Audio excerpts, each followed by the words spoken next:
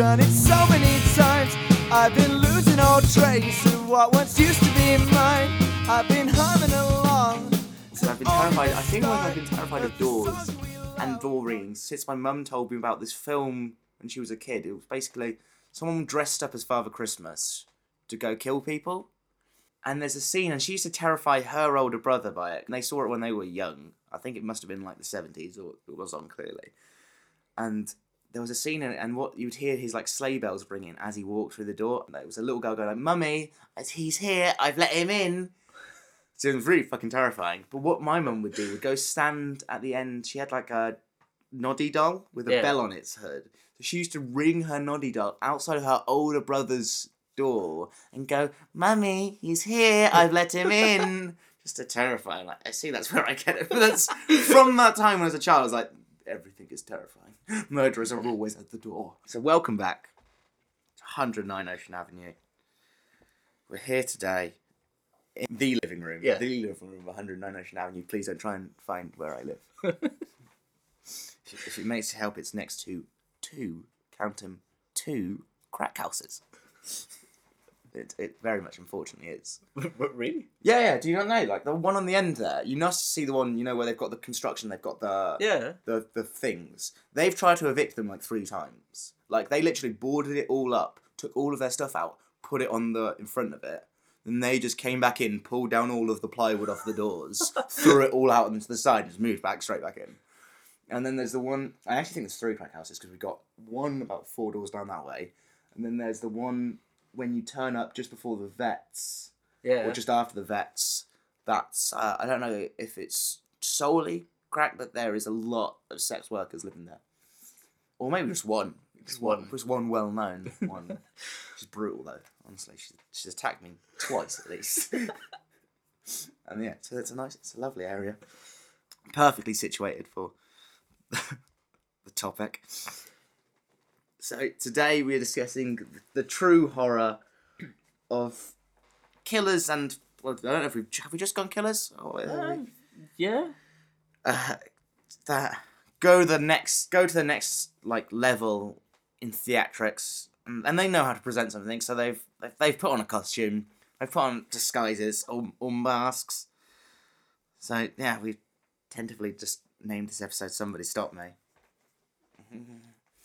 I feel like that reference is probably going to get lost.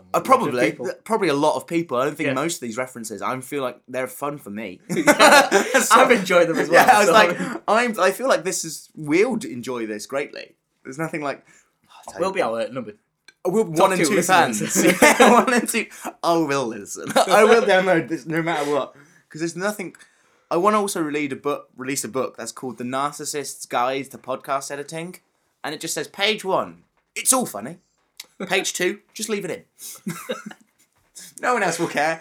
But every time I try and take things out, I'm like, this is crucial. This every hour 38 of this where we talk about the subject for 30 minutes is paramount to this podcast. The 40 minutes of bullshit at the start. Yeah. It needed all. It needs, well, it adds context. It adds context to all that's happening. Oh, so, yeah, anyway. Kramer. Back to Kramer. Apparently inspired by the 2004 Saw film, 19-year-old Fabian Kramer put on a mask from the film. Now, do we know if it was production quality mask? Or did he cut out a picture of the mask and just stick it on it? Like, you know, the party shop when they just have those weird, terrifying cutouts that they just have in front of you. But also, I didn't realise Saw was that late in 2004. Yeah. Huh. The mask he put on, there's pictures of it online, and it looks creepy as shit. Like, they've dressed up a mannequin. Oh, they always do that. They love dressing up. They love dressing up the mannequins. Like, it would freak me out if I saw that. I'm not going to lie. How big was he, though? That's always the terror, because the Saw puppet was tiny. Yeah, but it's not that mask. Oh, hang on. Yeah. There's more masks from the Saw franchise. Well, that's what I always thought. And the mask you see, I don't recognise it from any of the Saw films. Hang on, we got a on Google. What the hell? Yeah, I don't recognise that mask from any of the Saw films. I feel like that's one of the like tortures that happened in Saw. Maybe that's what the guy looks like. He looks so young. Yeah, 19. Oh, why is that mannequin? Why did they get this weird shirtless mannequin? That's the most fucked up. Why is the bread knife there? Because that's what he used. He used the bread knife. And they've just, But they really needed to paste the picture. They were like, look, I bet this isn't it. This won't even be the real. Is this the real knife and mask? Yeah, that doesn't look like a bread knife either. That's not a bread knife. So that's literally a butcher's knife. Like that's for like boning and jointing. Not a bread knife. Yeah, that's the actual Saw killer. So that's the bad guy in Saw, not the puppet. Yeah, it's not the puppet, which I think would be much worse. Like, especially if he's a tall person. There's something about the small puppet. Oh, it's a bit fun. It's clearly a joke. Someone's got an animatronic small guy on a little bicycle. But if he's like 6'5" and had that mask on, and then was still riding the same size bike, that would be the real bike's just struggling. Yeah, it's just grating across the floor. He's just dragging it with his legs. Sparks are flying up behind it.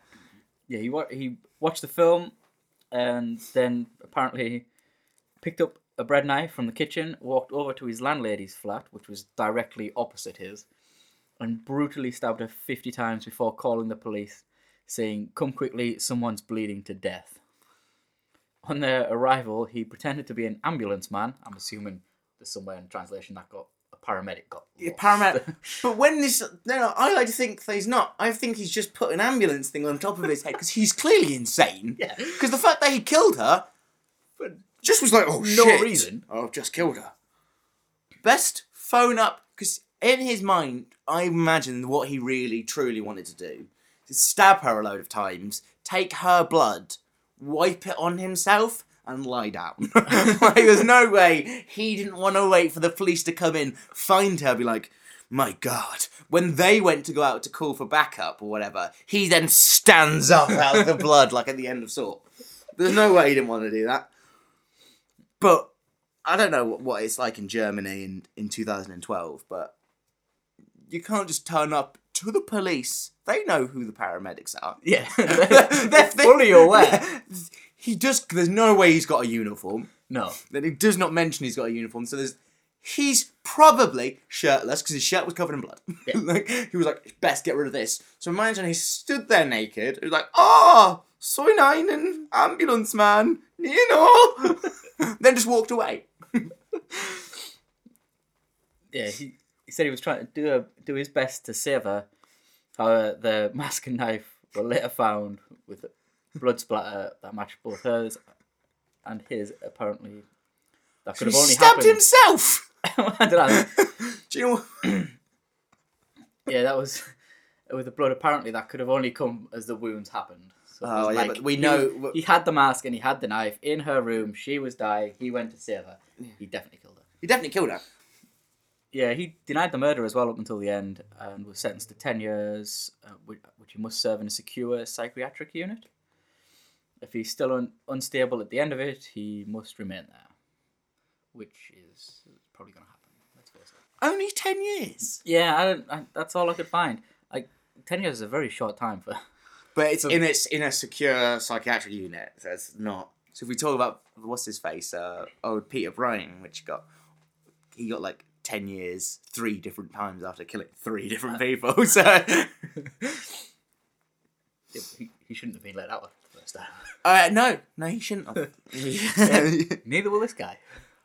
Because he can't, I don't like to say like people just snap and stuff, but I also like here the last that don't believe it was inspired by Saw. Saw always gives them a way, allows them a way out. It does in the films. They've always got a way out. They don't really though. Well, no, because they don't get the really. whole bullshit of the rest of the Saw films.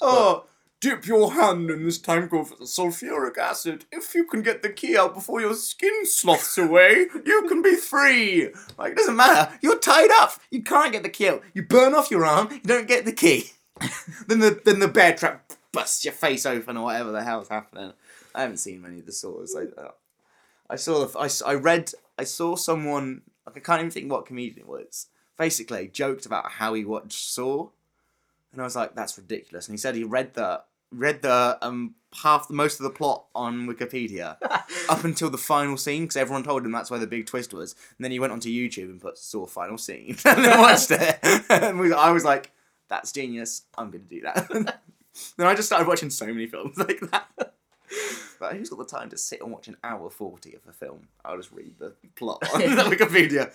Quick summarise. Yeah, and to the point where I've told people I like films I haven't seen because I've fully read the plots. I'm like, I love that film, it's great. You know what the... Such a deep plot. Because I've read through the whole Wikipedia page, I'm like, you know what, the use of camera angles were quite inspirational.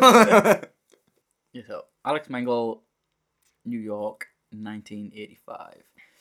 He was stopped on the February 24th by Officer Gary Stimulansk. He was stopped for speeding and then searched for just a routine search and then found shotguns and was asked for a license. No, do you think there he was asked for the shotgun license or his actual driver's license? I like to think the guy was like, oh no, you can just go...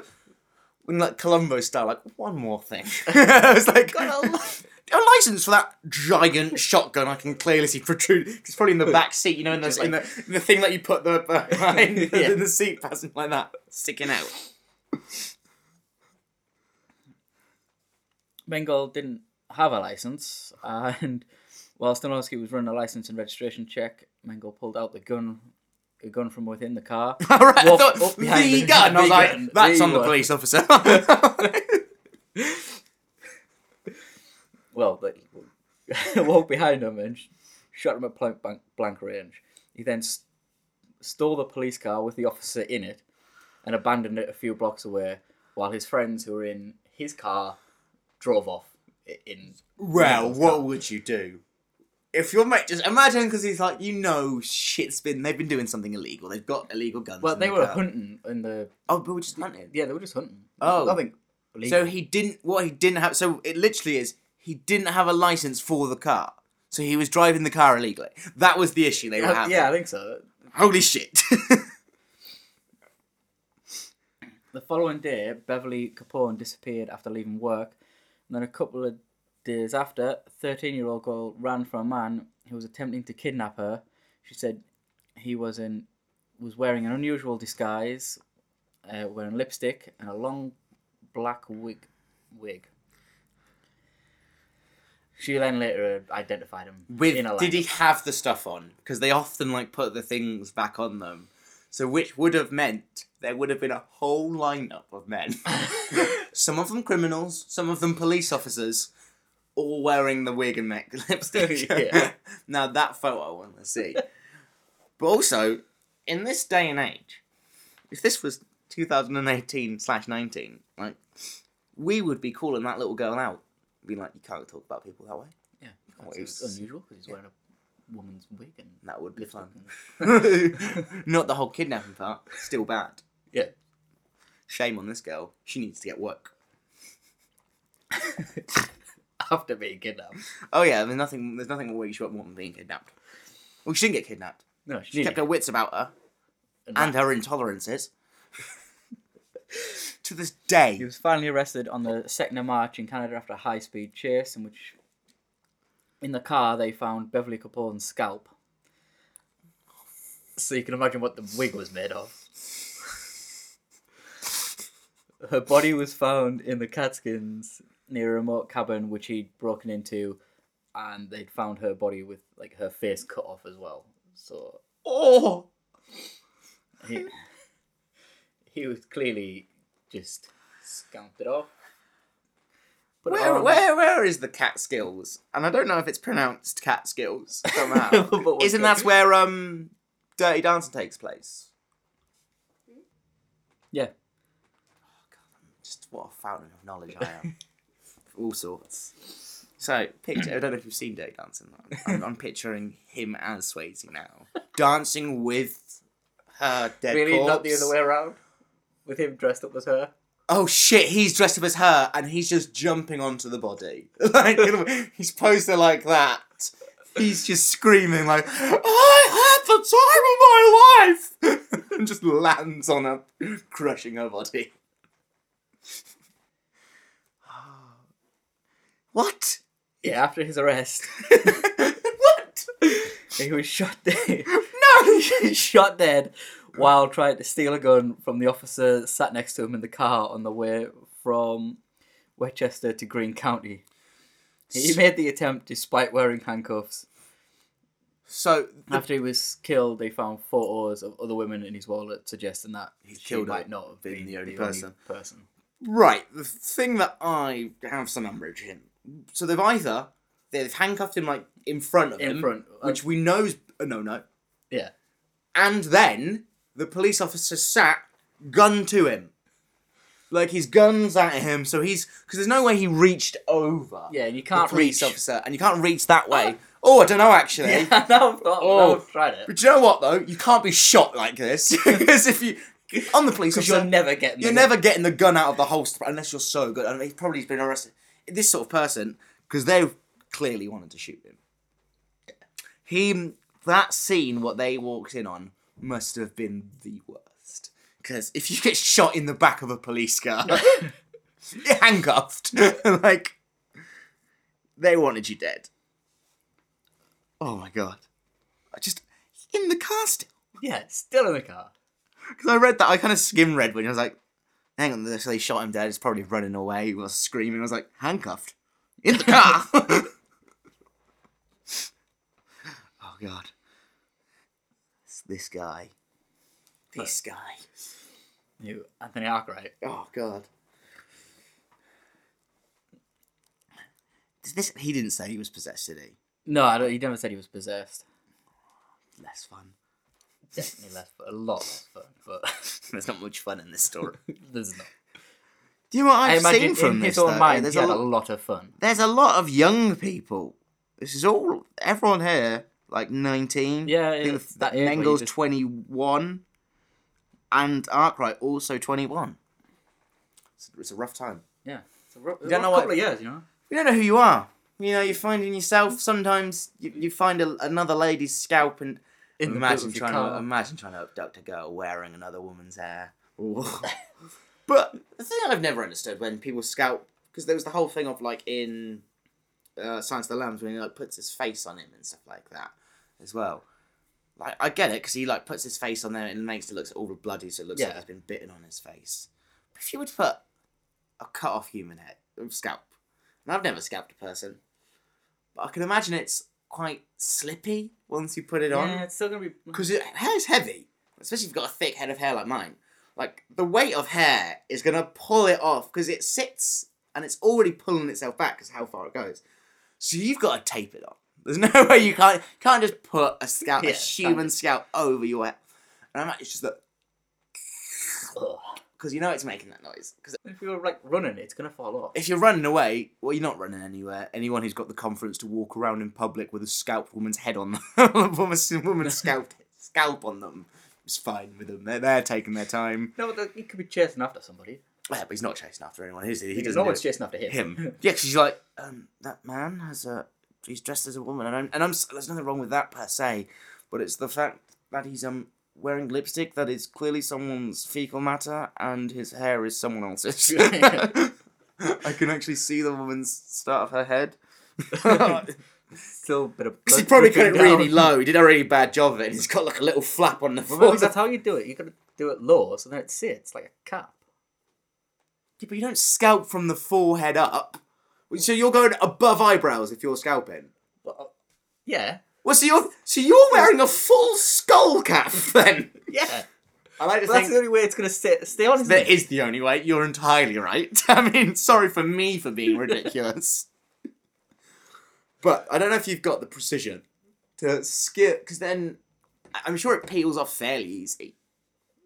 I don't know, have you ever skinned like an animal? No. It's quite hard. After you leave it a couple of days and you get some like give on it. I've skinned like deers and things, and I wouldn't be going straight away to skin a person. You should make a nice leather out of them, Ed Gein styling. So let's talk about Anthony Arkwright and his 56-hour killing spree. It's not that long, really. It's not, but I mean, considering. So Arkwright. Yeah. Born in a mining town near Rotherham in South Yorkshire, he was middle child of 5, in and out of childcare growing up, and his mother left him at the age of 4, apparently. By the age of 21, he'd moved into a council flat. Now, 21, your own council flat. How? Because this is 1988. I thought this was 2015. Yeah, no, 19. Okay, that makes more sense. I'm like, you have to have 6 kids, be married twice, have 19 dependents before they'll give you a council flat. I don't know about in Rotherham. There might be plenty of having. But it's easier up north, isn't it? Well, everything's easy up north. Apart you get killed more often, apparently. But. Yeah. Drifting in and out of employment, and it was normally only small manual labour jobs as opposed to anything else.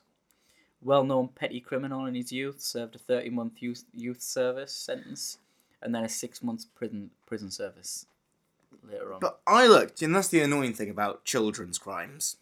You can't find what they are. No. They're not allowed to tell you what they are, and I think that's a shame. Because I was looked and like, what did he serve 30 months for? I was like, again, tap at me, I couldn't work out what 30 months was. There was maths involved. I was like, oh no. 2.5 years? Yeah. Yes. It's not that hard. It's just basic. This is the most basic maths we've ever done on here. Like dividing 30 between 12. The 21-year-old killing spree started on the 26th of August, 1988. On the Friday afternoon, killed his grandfather. Staros Lapidokis. Cheers.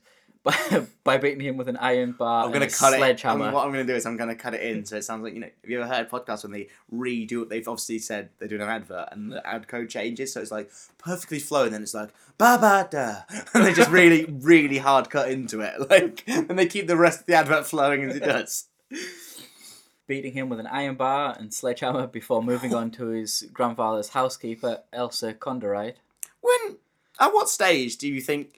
Because he started with the iron bar, obviously. Or do you start with the sledgehammer? You start with the iron bar. I feel like they've put this in the wrong order, though, because I don't think anyone would hit a person several times with an iron bar, go, whew, that was intense, pick up a heavier object, and then keep going. I feel like you start with the sledgehammer, you realise after 6 or 7 hits of a sledgehammer, it's pretty tiring. Yeah, but... Also, people don't die straight away, which, I don't know how old this granddad was, does it say? No. He just killed his granddad. But I feel like you've got a lot more swing with the iron bar, because you can keep going. Yeah, that's why you start with that. Oh, okay. I feel like if you pick up the sledgehammer, you don't go down, you go up. You hit him straight away, you hit him a couple times with that, it's done. You don't need to go to the iron bar. Well, you do. Have you never heard of the case of Mary Vincent? She was hit... It's the worst thing ever. We're going to hard sidebar on this. So basically, she was like 50... When she was 15, she had like a massive fight with her parents. Like, she moved out and stayed with her granddad in California for a while. Her parents lived in like Nevada. She was hit. She was like stayed there for a few weeks or so. Traveling back, was waiting at these 2 guys hitchhiking, and she's like, "Yep, ready to go." A van pulls up. He's like an old guy, big fat old dude. He's like, "I've only got room for 1 person, and it's you." And the 2 other hitchhikers are like, "Do not get in this van," because these are 2 full-grown men, and he's like, "Don't get in that van with him. Like, we'll find someone else." She's like really tired. She's like, "No, he's an old guy. I can probably outrun him if it goes all wrong." Basically, she goes in the car. Can't outrun someone if you're stuck in the back of the van. She gets in the car with him. She falls asleep. She wakes up. She realizes they've drove the wrong way. That he said. She gets like a stick or something sharp. She's like, "The fuck are you doing?" So she gets properly like, takes some charge. And he's like, "Well, I'm really sorry. I've just made an honest mistake." Turns the car back round. Because they're in the middle of nowhere out in California, because there's so much obviously space. Yeah. And then they're driving towards LA, and then basically he stops and like, "I need to piss." So she's like, "Alright." So she's now like, "Shit, I've made this mistakes I made." Looks down, sees her shoes undone. She's like, "Right, I'm gonna undo my shoe. I'm gonna fucking run for it." As she bends down to undo shoe, bang, gets hit in the back of the head with a sledgehammer. Then wakes up in the van. Yeah, because we haven't heard this from him. She tells it on an episode of I Survived, which a show if you just want to see some harrowing, and it's just literally just someone sitting there, her telling this story entirely to you, because you can't believe she's gonna then be like, "And then I was fine," but she's fine because she's telling you the story. Yeah. But it's fucking insane. So then she's like, let's not. Then he just brutally attacks her and keeps like raping her throughout the entire night. After she keeps waking up, she's tied into the back of the van, and she's like, "Just please let me go." And then he's like, "Yeah, I'll let you go." And then takes her out of the van, and chops off one of her arms with a hatchet. She's like, holy fucking shit. Starts fighting him with her other hand, like kicking him. And then suddenly she falls over and she doesn't realise what's happened. He's cut her other arm off with the hatchet. Her hand's still holding on to him. And then she's like, the fuck? He like freaks out because he's just got a disembodied arm grabbing onto his arm. Fuck. So it's not over. He then picks her up, throws her over a 30-foot ravine. She hits the ground. He then climbs back down, drags her into a cave, then goes away. She then's like, holy shit, this is insane, because she's still alive. Yeah. She puts her stumps in the mud to, like, stop the bleeding, because she's a fucking genius. Crawls up the 30-foot ravine, keeps falling down, keeps crawling back up. So at this stage, it was the morning. It's nighttime before she gets up there. Then she just starts fucking walking. She's walking down the, like, she can hear apparently it's like the I-5, which is like a big motorway. Oh, yeah. So she can hear that. She's like, I'm just going to keep walking towards that. And then suddenly out of nowhere, a car with a convertible with like two young guys sees her, and she's holding her arms in the air to stop the blood and stop all falling out, all of her muscle and shit falling out of her arm. She's completely naked, covered in blood and mud, like all scratched, all bruised, no think. And then they see her and they're like, nope! And they just peel away. They literally turn around and drive the other way as fast as they can. But she then goes like, I don't blame them. Because apparently she says, like, I look like something out of a horror film. Well, they could have at least called an ambulance. They could have done something. Like, they just drove away. And then the next, she's like, well, that's it. I'm kind of doing. Carries on walking, still to the woods. Then a couple on their honeymoon finds her. And they literally were like, oh, they'd taken the wrong turn and were looking just to get back to the guy. They were literally looking. So I pick her up and just speed her to a phone. She gets airlifted away. And then they she gives a perfect description of the guy. The guy's neighbour sees it. He phones the police like, yep, this is my neighbour. They arrest him. And then, how long do you reckon he got in prison? Well, he didn't kill her, so... You're entirely right. What he did do is chop off both her arms, hit her with a sledgehammer, rape her numerous times, then throw her over a cliff. 10 years? That's what he served. Fuck. He got 14 years, got 10 years for good behaviour. So then they paroled him, and nowhere would let him come there. So they kept trying to find where they were going to put him, and everyone was like, absolutely no fucking way. So they had to leave. He lived on a trailer in the grounds of the prison for the rest of his sentence. Only another 4 years. But then still, I feel like it's a very short sentence. Very short sentence. Oh yeah, in the courtroom, the last thing he said to her was because Mary Vincent came to the courtroom, gave a description of what happened. He basically said she was like a sex worker and stuff, and that someone else, I can't remember his guy's name, but I think it was Larry. And he's like, yeah, someone else called Larry did it. He didn't do it. Someone else called Larry did it. Then he tried to sue her afterwards, after getting out of prison. Yeah, so basically, he got sent to this, after that, he moved to this weird small town in Florida, and then he killed another woman.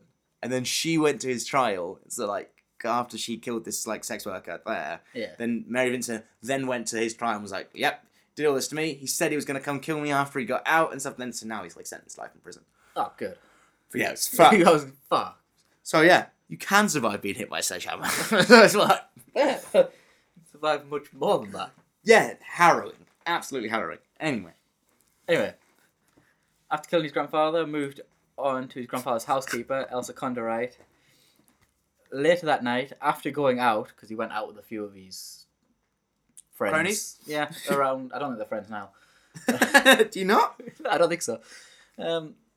Around the council estate that he lived on, he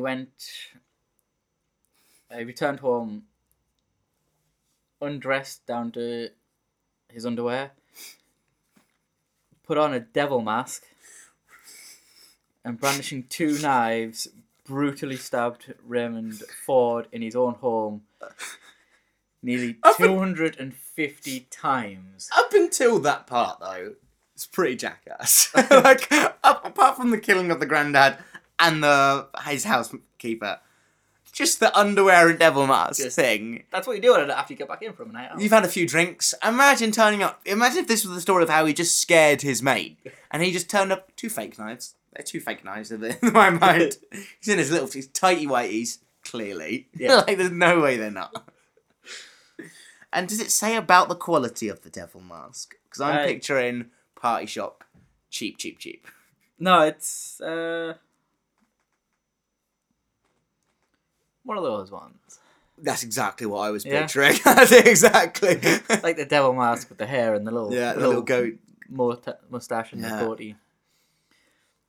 Nice. Yeah, he disemboweled Raymond with nearly all of his organs being removed and spread around the room in the flat that he was in. Do you think he went into other rooms with them? Apparently it was like pretty much like Bunton, is what the officer said. But there's a lot of intestines. There's a lot of length.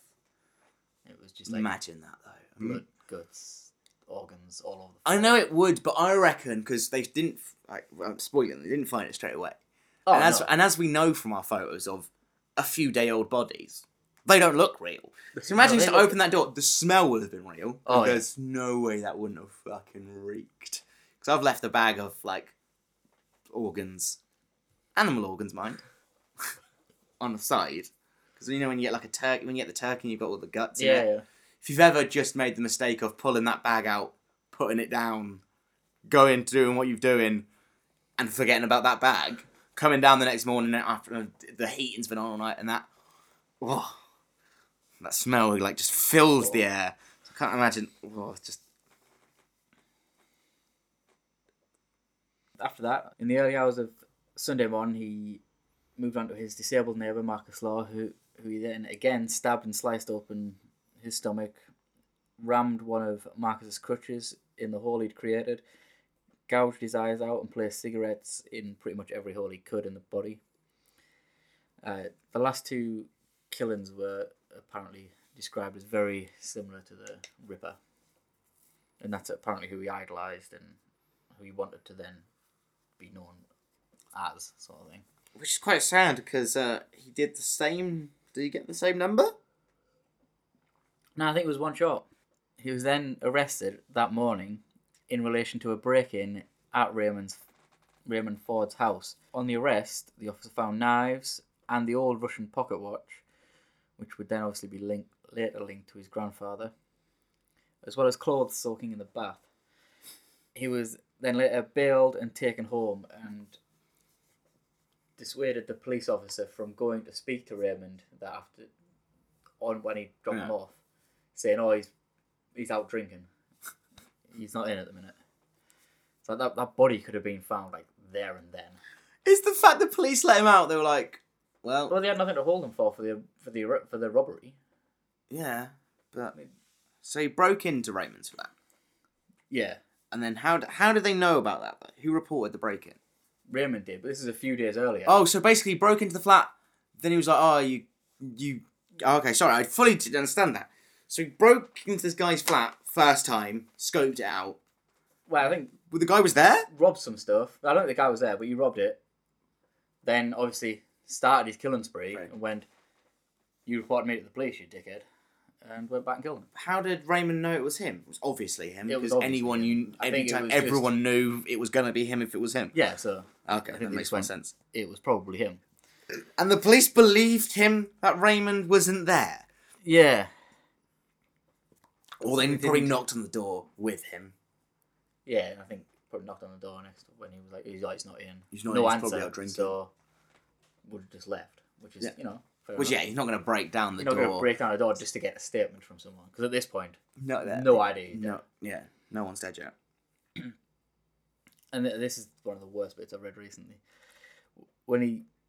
Anthony then bumped into Marcus Law's mother and expressed his grief at her son's suicide. She was unaware of what had happened to her son and went to check on him and found his body. Like, he's just bragging at that point. That's like a subtle, share about your son. But the crutch thing, obviously it wasn't a suicide because the organs were everywhere. Obviously, yeah. Because you can't... I bet you could, though. But she doesn't know her son's dead at this point. No one does. Yeah, he definitely wanted to get caught. Yeah, you just wouldn't bring it up. Because it's not like he's going to get away with it, because the police are going to go look into Raymond. Yeah, they're going to eventually be like, we haven't heard it from him for a few days. There's also a claim that a neighbour had gone to check on Marcus and had found his body earlier than that, but failed to report it to the police.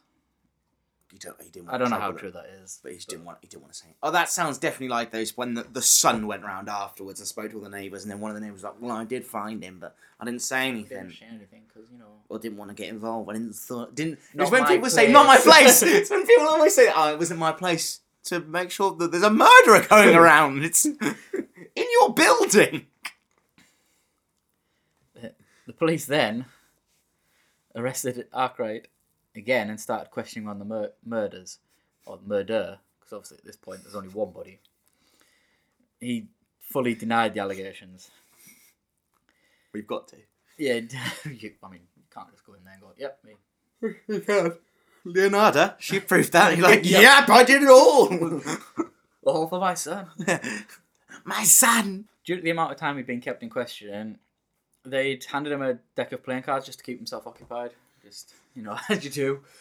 It's just a shuffle. He's got a cigarette in his mouth. He's shuffling I'd cards. happily shuffle cards for like hours. I'll Someone happily went, shuffle these cards. It'll be 5 hours. Problem is though, after you've been shuffling, if you've been anywhere publicly shuffling cards, which I have been, you have to then be able to either know all the card games or know some close-up magic, because you can't just be. Oh no, I just do this because I don't smoke. I need to do something with my hands. It's like opening mechanism.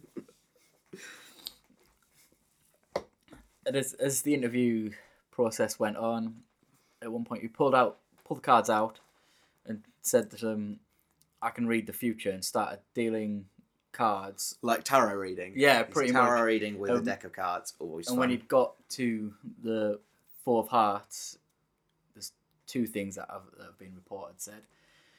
First one, you found that 1, now for 2, 3 and 4. And then the other thing that was reported said was, this is the MasterCard. It means you have 4 bodies and a madman on the loose. Not really on the loose. He's dead. Yeah, they've got him caught. You're dead to rights, mate. You pretty much admitted there you've just killed 4 people. Without fully admitting it. Just going, oh, just teasing them. Yeah. Got a little teaser for you. Unbeknown to him at this point, they'd stumbled across Raymond Ford's body. And I really feel it is a stumbling at this stage of the investigation. Like, oh! Shit! Just looked in slightly through the window. Just lift up the letterbox and then look down like, oh, that is a lot of entrails. Is that bunting? I think they went to go and get the statement for the break-in. Obviously. And everyone said, well, no one's heard from Raymond for like a couple of days. So then he obviously broke in and stumbled across the scene. And that's really, I do miss Stumble Upon. It's now called, when you just click random, when you just get the crime scene photos. Even after all 4 bodies were found in nearly 96 hours of being held in custody. Because it was like, I think they'd found the 2 bodies and it was getting close to the point where we need something to link him to the case at this point. Otherwise we've got to let him go. Because apparently you can only be held at this point, you could only be held at night for 96 hours. Without bodies? Charge. Okay. And they had nothing to link him to the crimes. crimes. You've got that long, because isn't it like it's 48 hours in America, isn't it? Well, I think it might have been. This is 1988, so it's probably now being reduced because human rights and all. Yeah. So they at this point started checking on all of his immediate friends and family, making sure they were all right. It's a good move. Yeah, and that's when they stumbled across again. I use that a lot. I should think of something else.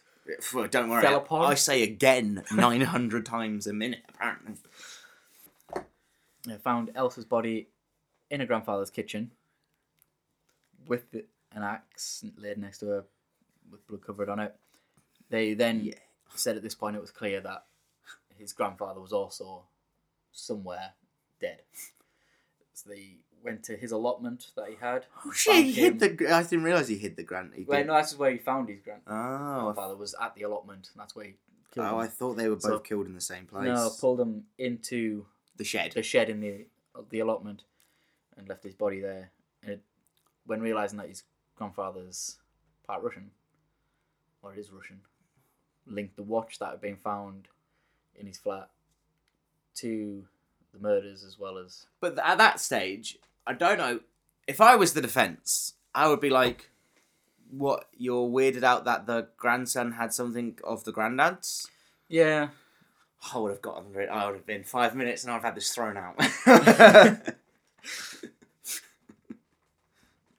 So how long did he get sentenced to? He's in there for life, like life. He's never Life, but it's never England, getting though. out. It's England. We don't do life, do we? Well, apparently there's a list of people that have got Life. life sentences. Oh, it's like an indeterminate sentence. Yeah, isn't it? Yeah. You're just in. But you know the problem is with those sentences, they can be commuted. So like people with indeterminate sentences can serve 10 years. Really? Yeah, because there was a case of a couple of people. I can't think who it was. Because then it was like the outrage that it got because people got given these undetermined sentences. I think it might have been because they keep trying to parole her. What's her face? Might be Myra Henley, or the other one, maybe Rose West. All right. I'm not sure. It's one of those two, maybe, possibly.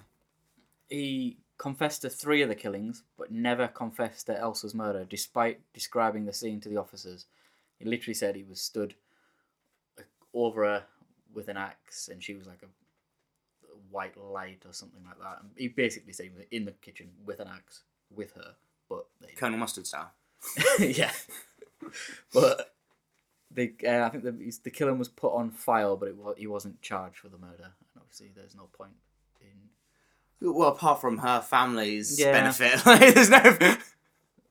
But he's never getting out, and I think they can probably take some form of comfort that. Yeah, people don't seem to enough. though, and I understand why they don't, because they everyone else got quote unquote justice.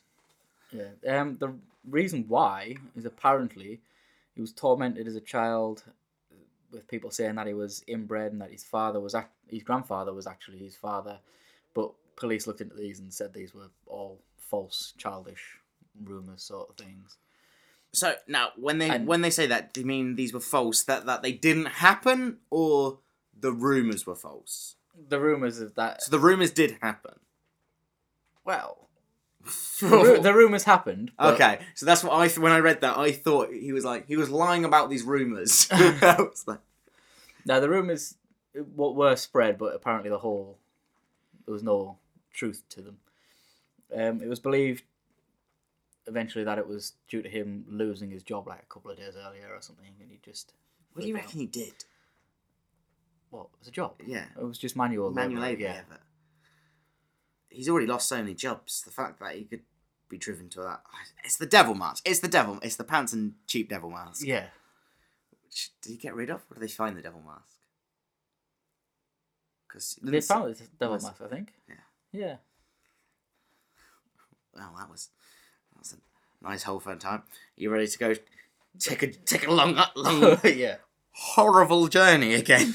Yep. Because so after Joachim Kroll, which we all enjoyed that nice long list of victims, well, not even survivors. They all died. So here's a nice no deaths. Yeah, I think this is the first thing I will say no deaths. No one's died. I don't know if that really makes it that better. No. There is forewarning, if you're triggered by child rape, probably not. Probably, you know what? Say you've had your fill and come back next week. Yeah. Because now I'm going to start talking about the Beast of Jersey.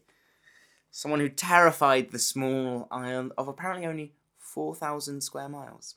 Whole island, between 1960 before he was apprehended in 1971. Now that's a long time. It's 11 years, but he took times off throughout it. Right. The majority of this information I got from a blog, and I think there's also a podcast now on it, and it's called True Crime Enthusiast. And he or she didn't look up whose the blog was, but did a very, very thorough job for researching this all, far better than I could have done. So I essentially took from their work. And one thing I haven't had, which I've heard about 4 or 5 different podcasts talk about this, and they all reference this because it's the best thing out there for it. he mentions the Jersey cows at the start of it a lot, and then everyone else does because of it. So I felt like I bound to obviously mention there's a lot of talk about cows at the start. But I haven't mentioned any cows, so I've started literally from day one of the attacks. So it was November in 1957. No concrete dates, just we know the months and the years. There's no exact, apart from one of them. I think this is all in there. This definitely happened. There's all proof. There's newspapers and such. So it was November in 1957 in the Mont Lab area of Lab. No, you don't pronounce it's French. You don't pronounce the last letter apparently. Huh. Of area of Jersey, when a 29-year-old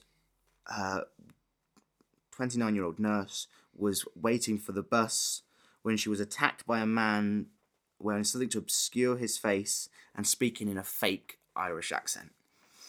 So apparently it was a very soft-spoken, "Talk to her, if you could," but the whole time face covered. So it could never. If anyone ever walks up to you face covered and a fake face accent. down. And if it's so noticeably fake that every person... Why pick Irish? Irish is quite a distinct accent. You want, like, a subtle accent that you can try and fake?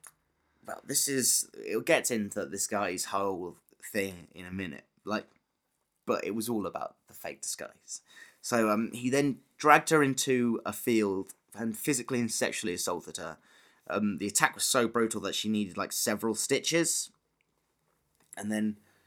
the next year, in 1958, in March, a 21-year-old woman was walking back from a bus stop in Trinity when she was attacked by someone who threw a rope around her neck. Shit. So the most terrifying thing, she kind of crosses him. They're doing the old one working that way. Yeah. And as she goes past him, bang, rope around the neck, pulled tight, and then he dragged her from the rope into a field, and then assaulted her as well. And then, later that year in July, a 31-year-old woman was walking back from another fucking bus stop. This plays in heavily bus stops in this story. And she was... don't use public transport. Well, then you've got... What, you're going to do walk? It doesn't matter, because the bus stops are in the way. This is when it happens. This attack was in the exact similar fashion, where she resulted in a rope being put around her neck, and then she was dragged into a field and sexually assaulted. And then there was similar attacks, which happened in the following year in August in Grauville. And then another attack happened. And that was the one in August on a young girl walking back from the bus stop. But still, it was young. But then the second attack happened in October in St. Martin's. But the woman was sexually assaulted, but she managed to escape before she was fully raped. Yeah. So a little... win. The survivors, or it's auto-corrected to the saviors here. The survivors all gave a similar description of the attacker. He was a 5'6" white man, aged between 40 and 45. He wore a raincoat or a full-length jacket, put on a soft Irish accent. Some of them said he was wearing a rope-style belt. That was obviously the rope. Yeah, the rope that you then whip off and tie them. He would often tie their hands behind their head, which I've put weird because it's not really. You've got quite a lot of range of motion if you've just tied. Yeah. And you've got your elbows out. Wait. Yeah, you can just go straight up back over the top. Yeah, that's what I think. I don't understand. But I think he was apparently they were beating them viciously into submission. And they all said he had a very strong, musty smell. So all of the similarities in the case, detectives were led to believe that this was a serial rapist. They dubbed him the Beast of Jersey. The next year, on the 14th of February, so it's Valentine's Day, he decided to change up his whole shtick. So I know what you're doing. You stuck in a rut. You changed it up. Yeah. So what he did, he climbed through the window of a 12-year-old boy in Granville region, placed a rope around his neck, then led him out of the house and sexually assaulted him, and then led him back to the front step, and then went away. Yeah. In March that year, a 25-year-old woman was walking back from. Yeah, you got it. It's another bus stop in St. Brelade.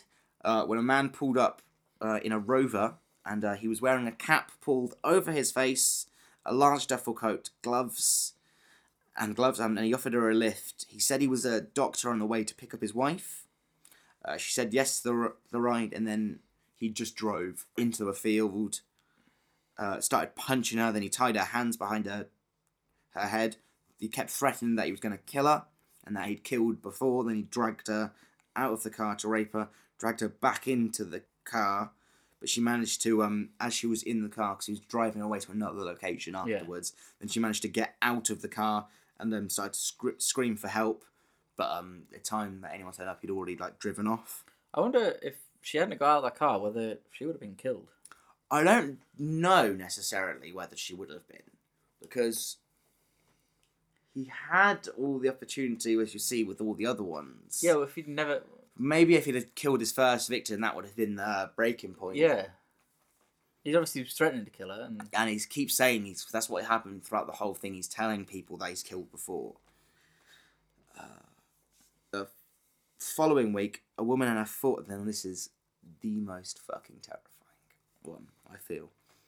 So this is the next week. So in the last week in March, there were a woman and a 14-year-old daughter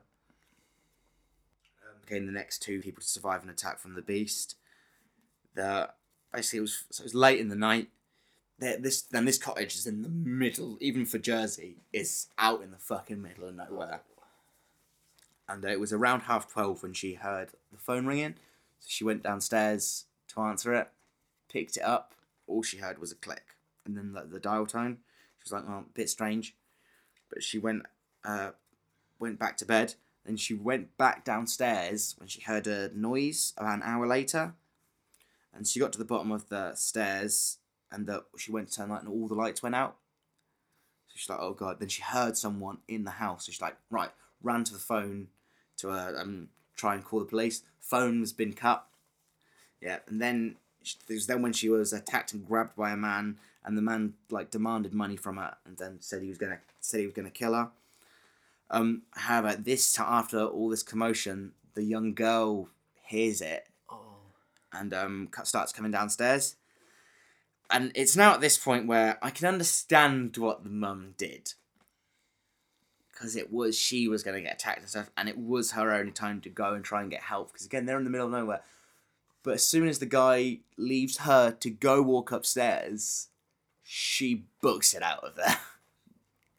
Which is bad parenting. She does go and get help, but she does go to a nearby farmhouse, which is quite a while away. Yeah. And then goes to call for help and gets the police come. And then she arrives back to the cottage to find her daughter had been raped. So it's a horrible time, and the guy had gone away. And again, they both gave the same descriptions. Him smelling musty and him using the strange accent. So now this is where it starts getting into the reason why we're here. And in April, a 14-year-old girl woke up screaming to a man in her bedroom wearing a strange mask. He ran away as soon as she started screaming. He jumped straight back out the window and was gone. Then in July, an 8-year-old was taken from his house with a rope tied around his neck, and then obviously assaulted, and then led back to their house again. It's what he seems to keep doing. It's the same way every time. He literally breaks in through the window, grabs the boy silently, then takes them out through the window, and then leads them back to the house. The next attack took place in February 1961 on a 12-year-old boy. He was taken from his house in a similar fashion, assaulted, then returned. Then an almost identical attack took place in March on an 11-year-old boy in St. Saviour. And then what followed was apparently the most brutal of the attacks, and that was against the 11-year-old girl. It didn't say whether she was taken from the house, but I assumed in the same manner. Fashion. After 3 years of these attacks happening, Jersey was we can't catch him, we keep trying to. And at the time, everyone on the island, they basically were going around and taking fingerprints from everyone, because they had some fingerprint evidence, but that's all they really had, because it was the 60s, obviously. So DNA is not a thing. They can't catch him that way, so all they really had is the fingerprints. So they went out, dragged a net around everyone, could find nothing. So then they called in Scotland Yard. They called in senior homicide detective, Superintendent Jack Mannins. Great name. Yeah. Great name. Great. Yeah, and when he arrived on the island, the first thing he did was to appeal to all the islanders, and this is a direct quote from the article that I read, was to turn detective.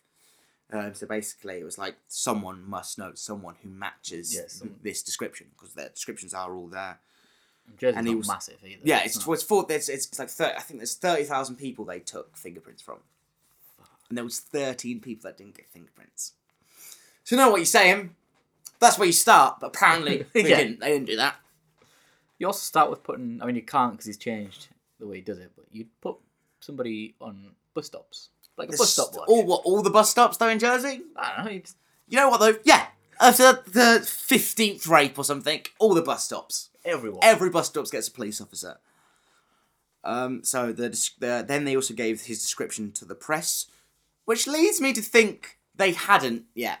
Yeah, that sounds like it's the first time they've gone, ooh. Yeah. Let's let everyone else know about what's going on. So far, the information the police had on the beast was he always attacked at night. More specifically, he attacked between the hours of 10 p.m. and 3 a.m. And it was said that all were said to be moonlit weekends, so he always attacked on the weekend. I think this is for his second attack, set of attacks, not his first. So, they've got a good bus service. Yeah. I was going to say, he was described as being in his 40s, around 5'6", regular build, with a small moustache. He normally wearing long coats, jackets and hats, gloves, and having face covered by either a mask or a scarf. Now, he carried a torch, apparently with a very, very, pinprick, sight, so he could obviously go around and not see. No one would he wouldn't wake people up seeing, because it was apparently very specific. And that comes back in later. Zach Beam. He would break into the rooms of the victims, leading police to believe that he had very good knowledge of both the island and its residents. So they think he was probably casing places beforehand, because he never woke anyone else up. When he entered, he would blindfold, tie up the hands, and then lead them out to the field with a rope around their neck. He'd often mention his wife or dead mum, and he would mention about how he had dropped his cigarettes and lighter. So he'd say he would tell the victims how he had dropped his stuff, which comes back into Ted Bundy style in a bit later.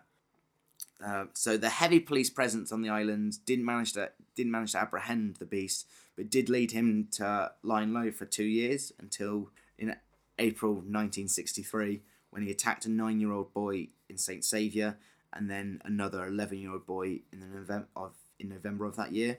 He took another year off and was back again in Trinity in 1964, attacking a 10-year-old girl before attacking a 16-year-old boy in 1964 as well, later on that year. And then as all the attacks started, they stopped over the next 2 years. Police believed he'd just gone away. So I'd still wanted the, but they thought maybe he might have died, or maybe he might have been arrested somewhere else for another crime or something like that. But then in 1966, the police received a letter from someone claiming to be him, and the letter goes as follows. You're not going to do a fake Irish accent. Oh, sorry. Oh, yeah. My is this soft Irish accent. My dear sir, I think that it is just the time to tell you that you are just wasting your time. As every time I have done what? Spelled W-A-T. What I always intended to do, and remember, it will not stop at this. But I will be fair to you and give you a chance. I have never had much out of this life, so I intend to get everything I can now. I have always wanted to do the perfect crime. I have done this, but this time, let the moon shine very, very bright. I'm guessing you went to go with, but B-R-I-T-T-E. I can. Let the moon shine very bright in September, because this time it must be perfect. Not one, but two. I am not a maniac. I'm not a maniac. I've lost my Irish accent. Hang on. am not a maniac by a long shot, but I do like to play with you. You will hear from me before September, and I will give you all the clues, just to see if you can catch me. Yours, very sincerely, wait and see. So, police believe this to actually be the work of the Beast when a 15-year-old girl was attacked in the same fashion as all the other ones in August, but this time there was a new detail. The girl had regular spaced parallel scratches going along her body. So they were like kind of like 1 inch apart, kind of like long track lines. After the attack, the Beast took his longest hiatus from attacking, but returned to the home of a 13-year-old in Vaidevaux. He took the child from his bed in a similar fashion and took him to the field, where he lay down his raincoat on the floor, undressed the boy, and indecently insulted him. He returned the boy to his doorstep and told him to not say anything until 8 a.m. The boy didn't say anything to anyone until like 8 a.m, so he literally stayed there quietly, because the attacker told him to remain quiet or his parents would be harmed. The boy had the same scratches across his body and face as the girl did from the previous attack. But he also gave a new description, saying he was wearing a spiky black wig and a terrifying mask. And then they basically, after this attack, they just questioned everyone. Every single person on the island. But nothing came from it. But yeah, because literally everyone was questioned after this brutal attack. And the mask, which you will see, is fucking horrible. So, it was 7:45 p.m. on the 10th of July, 1971, when a speeding Morris 1100 ran a red light in front of officers John Risborough and Tom McGinn. They gave pursuit and the chase for a number of miles, and like the Morris was just like clipping cars and just hitting everything until it like crashed through a hedge and then like into a tomato field. So then the police just like fuck it, went through the hedge as well and like completely wrote off the police car, let alone this like little Morris. And then the guy in the field like ran out of the Morris. So then they like chased him and like rugby tackled him. Yeah. And then when they realised, they like took him. They got him like back to the station, and they realised that the man in question was 5'6", a medium build with a small moustache, and wearing an extremely long, very musty coat. But the weird thing was the 1-inch nails that were protruding out of the guy's lapels and collar and like cuffs. So all of his coat was full of nails, which is fucking terrifying. Yeah. And so they were like, holy shit, we might have him. But it was when they pulled out the torch with most of its lens covered in tape. Oh, so he just had a regular torch. He had a torch and he taped up so the beam was tiny, so he could look around the room. And the face mask with the black wig on, that they realised they had him. So the guy in question who they caught was Edward John Lewis Peisel. He was a 46-year-old builder who came from an affluent and well-known family on the island. So this is why I feel like he wasn't questioned. But also, he was one of 13 men on the island to not give fingerprints. So again, really should have looked. 13 people. Those are the first people you question. No one else. But I feel like because of his affluence, they would probably no one would ever. But he was also from his family. No, he was married with a daughter and 2 stepkids. He wasn't questioned in the case prior to this, even though he didn't give fingerprints, because the only mark on his criminal record was stealing food during the Nazis occupied Jersey. So then he would give it out to other families. So he was kind of seen as like a Robin Hood. Robin Hood sort of thing. And he was known as Uncle Ted by the children in the foster home that his mum and his wife and mother-in-law ran. He worked there also as a handyman. So he had keys to the foster home filled with children. Yeah. The foster home filled with children. And he even one year dressed up as Father Christmas for the kids. So they asked him, why were you, what's with all this clothes? Why have you got this mask? Why have you got these spikes in your coat? Why are you wearing these gloves? Why did you drive past the red light? And he gave nothing but the most logical answers. He was speeding the red light because he was going to an orgy. Oh. He didn't want anyone to see him go into the orgy, so that's why he was using someone else's car. That's why he was speeding. And the reason the fact that he had the nails in his coat was in case anyone attacked him using martial arts. Fair. He was going to an orgy after all. Yeah. Yeah. So, the mask was also, so he didn't get recognised on the way to the orgy. That didn't fly. Police went and got a warrant and searched his house. So, they're in his house. They go turn up at his house and they're like, oh, his wife's there. And they ask him about him and he's like, oh no, he's all very nice. Weird enough, they asked him about it. They asked the wife about his sex drive. And the wife said, oh, he actually had quite a low sex drive because he was raping everyone. Yeah. And, that's how he clearly got his jollies. But he did also have a mistress. So he wasn't... And him and his wife had a strange deal going on. They were separated, but they lived in the same house. But they weren't divorced. They were separated. Lived in the same house. And because he was a builder, so he built an annex onto the house. All right. It's where he lived.